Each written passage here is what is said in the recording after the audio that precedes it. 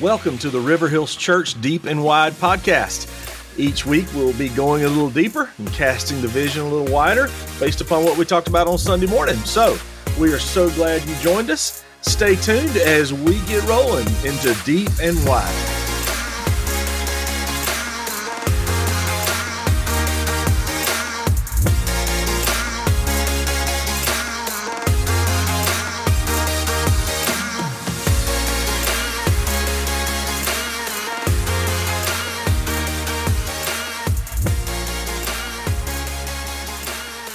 I'm so glad you guys joined us today. Again, welcome to the Deep and Wide podcast. I don't know about you. I am really enjoying studying and preparing for the current teaching series we have at River Hills. Who is He? Looking at the different characteristics or attributes of God. I hope you're enjoying it. I sure have loved preparing for it. And yesterday we dealt with the unchanging nature or the immutability of God. How he doesn't change, how he is always the same, always has been the same, and never will change. And that is a source of comfort as we looked at Psalm 102 and really dug deep into some different areas of where God doesn't change in his truth and his plans and his purpose. And hopefully for you, I know it is for me, it is a source of comfort. It is a source of clarity in the midst of a lot of confusion at times. And when we look at the culture we're even in today and things that are going on, we think that because things are changing, everything is in chaos. And granted, it does feel that way. However, the unchanging nature of God is still consistent, even as it was when the culture was changing 3, 4, 5,000 years ago. God is always the same. And that is one of the wonderful things about knowing Jesus. Going back to Hebrews chapter 10 or chapter 13, verse 8, where Christ is the same yesterday, today, and forever.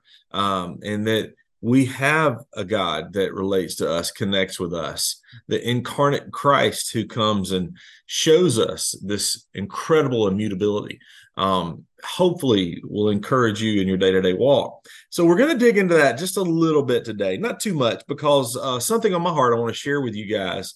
And I'm sure you've seen it on all the news broadcasts and in the newspaper and podcasts, whatever you look to get your news. I hope it's more than just social media, even though that is a relevant place as well, is the devastating fires in Maui. It is heartbreaking, gut-wrenching would be a word, to see all the devastation, to see all of those who have lost their homes. I just recently, right before this podcast, saw just an entire city just blackened due to the fire, with nothing but the ashes and smoke. And these are buildings that are more than 2 or 3 stories long, more than just homes. It's just everything. And so what I want to do is spend a few minutes talking about how to respond to that as a believer, because many of you know this. My wife and I, and my son, he doesn't remember, we're in Hurricane Katrina just outside of New Orleans. And during that time, we went through some devastation. While we never lost anything, the angst, the power outages, the confusion, the rumors, which was very real, were something that really plagued us for months. And during that time, being a pastor of a local church there, we had the opportunity to serve scores of people and work with different organizations and ministries. And what I want to do is really address the question of how can you and I help the people in Maui or anyone else that goes through a major disaster. Our church has had the opportunity to go to different places, whether it was in Haiti many years ago, or even currently now in the Bahamas, that still reeling from Hurricane Dorian. How do we deal with that? And so I want to give you a list of things, because if your heart is stirred to help people, and I pray that it is, that's one of the callings we have as believers, I want you to be educated of how you can best serve these people, because many times our desire to help becomes more of a hindrance. Now, I've experienced that on both sides.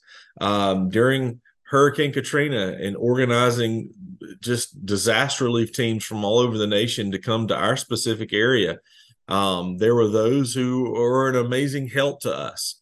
And then there were those who, honestly, we became babysitters, and it didn't help. In fact, it was more of a hindrance, and we had to really work to remedy some of those situations. So let me give you a couple of things that I learned, and not just as one that received help or organized help in teams, but also who has sent help and gone to places. Number one, it's going to be very obvious, but guys, that you need to know that this is a big deal, is prayer.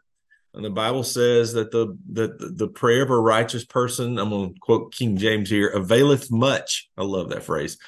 But prayer is something that is specifically so important, and not just prayer once at dinner table, but all, when you see it come across the news feed, when you notice it on your social media platforms, pray. But even more so, if you know people there, let them know that you're praying. Many times we will say, hey, let me know what I can do for you. And then what we need to do is, instead of let them know what we can do for that we're here for them, but be there for them in prayer. Be praying for them specifically, be looking and hearing what people say as about far as needs. How can we pray? Go to a credible church website in that area, and hopefully they'll post things or on their social media feed about how you can pray for them. But prayer consistently through the long term is something that is appreciated, and it's something that is powerful, and it's something that's effective. And so I want to encourage you to do that. Get your small group together, pray, ask for prayer about it at your local congregation or during worship on Sunday. We'll be praying for them specifically this Sunday. But be praying. Praying is an important part of that. Now, another thing that we need to talk about is sending money. Sometimes that's what they need. They need resources.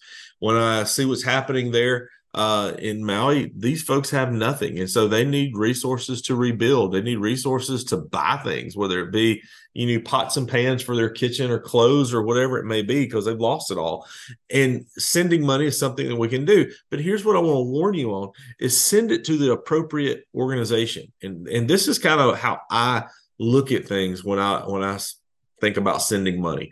The first thing is make sure that organization has boots on the ground. And what I mean is there needs to be people there assessing the situation and knowing. And number two, is it a reputable organization?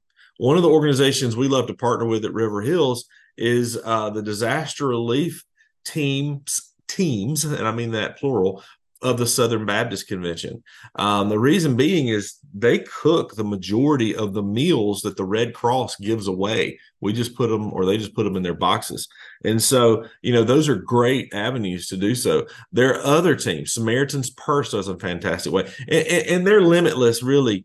I always like to give locally as well. It's kind of like how I like to shop, is to help out the local guy. But, there are certain churches there doing fantastic jobs, and they need to, have the resources to be able to provide for the people. And maybe they know of someone who is in need of something very specific and they don't have the resources. I remember during Hurricane Katrina, partnering with different churches in our area, and there was a person that needed insulin. And so a pharmacist from a friend of mine in a local church in Georgia sent insulin there.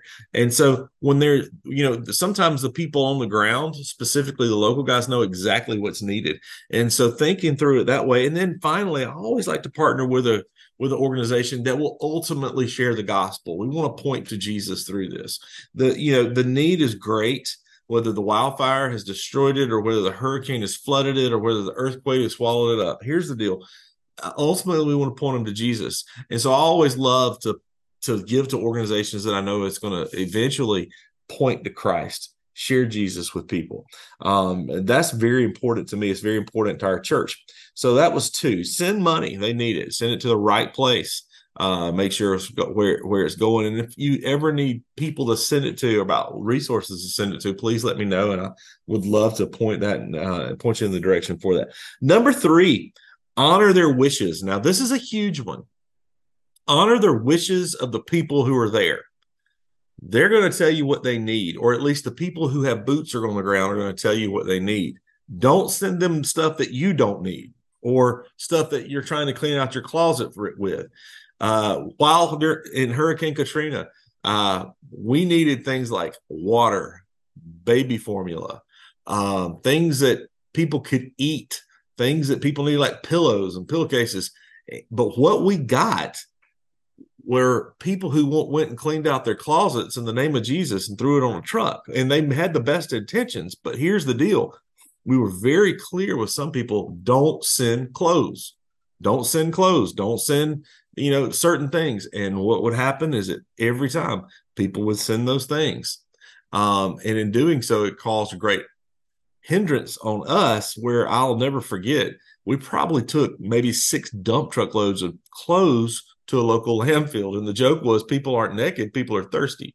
And so, respect their wishes, honor what they have, send what they need, not what you want to give. So do the work on the front end for that. You don't want to be someone that sends something to them that they'll never be able to get rid of. In fact, many times during a natural disaster, the clothes are collected and then sent overseas. And so it's a double whammy of expense to get it to the place where the natural disaster is, and then the expense to get it on a container and send it overseas.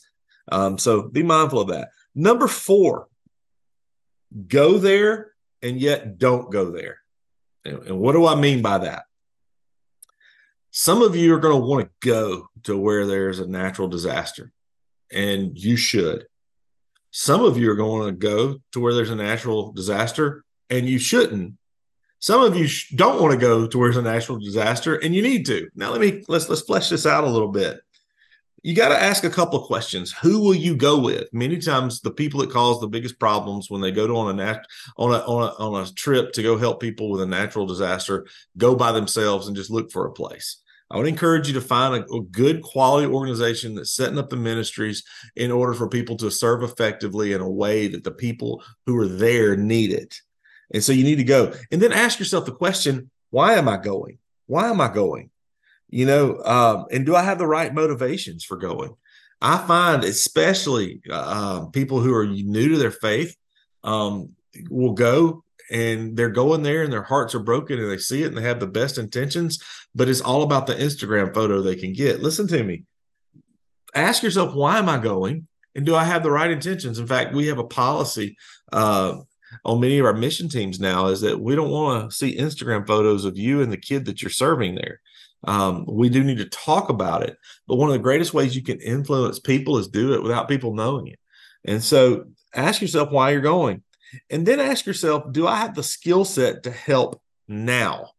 What I mean by that is, like, if you wanted to go to Hawaii right now, most people don't have the skill set to go through the different areas that are devastated. We don't have that forensic background. We don't have a cadaver dog. In the future, you may be needed. You may be really skilled at putting up drywall or being a plumber, and you can go in phase 2, 3, or 4 to help rebuild. But you got to know when to go and whether your skill set is needed at those moments.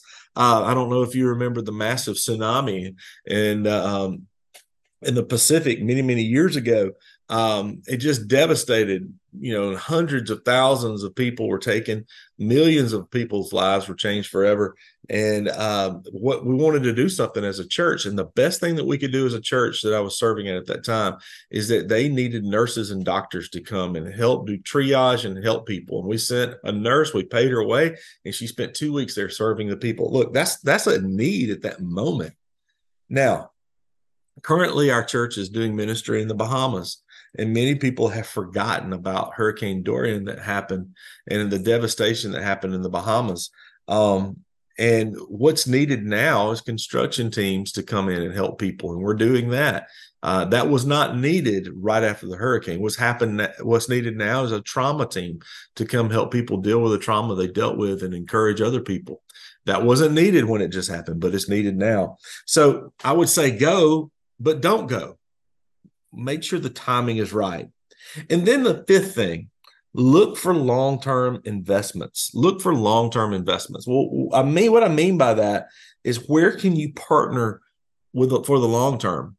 Going back to Hurricane Dorian, is that, that happened right before COVID. And then after COVID hit, it went off the news cycle and everybody forgot.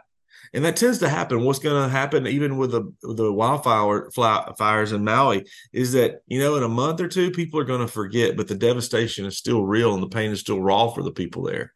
And so look for a long-term investment. If God has called you to serve these people, how can you encourage someone who's going to be there ministering to people, maybe send a team? I don't know, but look for a long-term way to serve people, because this is going to be a process. I say this a lot about funerals. Typically when someone passes, the grief is real. And we're everybody's there in those moments, but where we're really needed is 2 weeks, 3 weeks, a month after the funeral. And that's when people really need that encouragement, because the phone quits ringing. And so think about long-term investments that you can make, not only in the lives of those who've been devastated, but the lives of those closest to you. Number 6, you'll never know how they feel. Accept that. You'll never know, for the most part, how someone feels after having their home destroyed by a wildfire or a flood, or losing someone in a certain way. And even if you had an identical situation, you still probably don't know how they feel. Counseling 101 is never say the statement, "I know how you feel," but that's how we typically cope within ourselves when we go to minister or love on somebody else. I'll never forget, during Hurricane Katrina, well-intentioned people came and showed a video that they produced in their suburban megachurch in Atlanta. And these people are wonderful people. They love the Lord. And the video showed pictures of New Orleans being flooded and devastated, and the song was in the background. And I'll never forget, watching that video thinking, I know those people that live there. That's our home. That's our friends, and it wasn't meant to be a slight. It was meant to break people's hearts. But there was a disconnect between those who were 8 hours away and those who are living that experience, and we have to respect that about what's happening with other people and be sensitive to their needs in that time. So you'll never know how they feel. Just accept that. Respect that, and minister to them appropriately. So let's get back to our theme. How does this relate to the unchanging nature of God? This is a long way to get to what we're going to talk about for the next few minutes. Is that the people that go through bad times, which is 100% of the people that's ever been born, need to know that God doesn't change. And the reality that God doesn't change means that you and I have a solid foundation for us to stand on. We have a fixture of hope. And as a believer, one of the things we get to, and have the opportunity we get to give to people, is the fixture of Christ, the one that doesn't change. And people need to know, in the midst of their hard times, that God has not abandoned them. It hasn't abandoned you either. You have gone through a hard time. And just because you've gone through it, or perhaps been confused or struggled with anger, God has not abandoned you. Maybe you've struggled with sin and you feel discouraged and depressed, and that God's disappointed. I want you to understand something. If you are in Christ, God has not abandoned you. And even if you're not in Christ, you haven't accepted Jesus yet, the opportunity for hope and life is there. And the fact that God is immutable means that sin does not keep you away from Jesus if you know Jesus. That pain doesn't mean God has left the building. His plan, his purpose, it hasn't changed for you. And so when you going through these difficult situations, when you're going through that grief, that anger, that confusion, the God of the Bible is still the same as the God of today. And I would tell you to grieve appropriately, be angry appropriately, scream appropriately. He can handle it. But at the same time, rest in him, and convey that message to those who are in pain. But understand this, that timing is everything. Timing is everything. It would be terrible. It would be a terrible witness of us if we went to Maui today and walked up to a family and grieving and weeping in front of their home that's in ashes, and just look at them and say, you know what? You need to know Jesus. Timing is everything.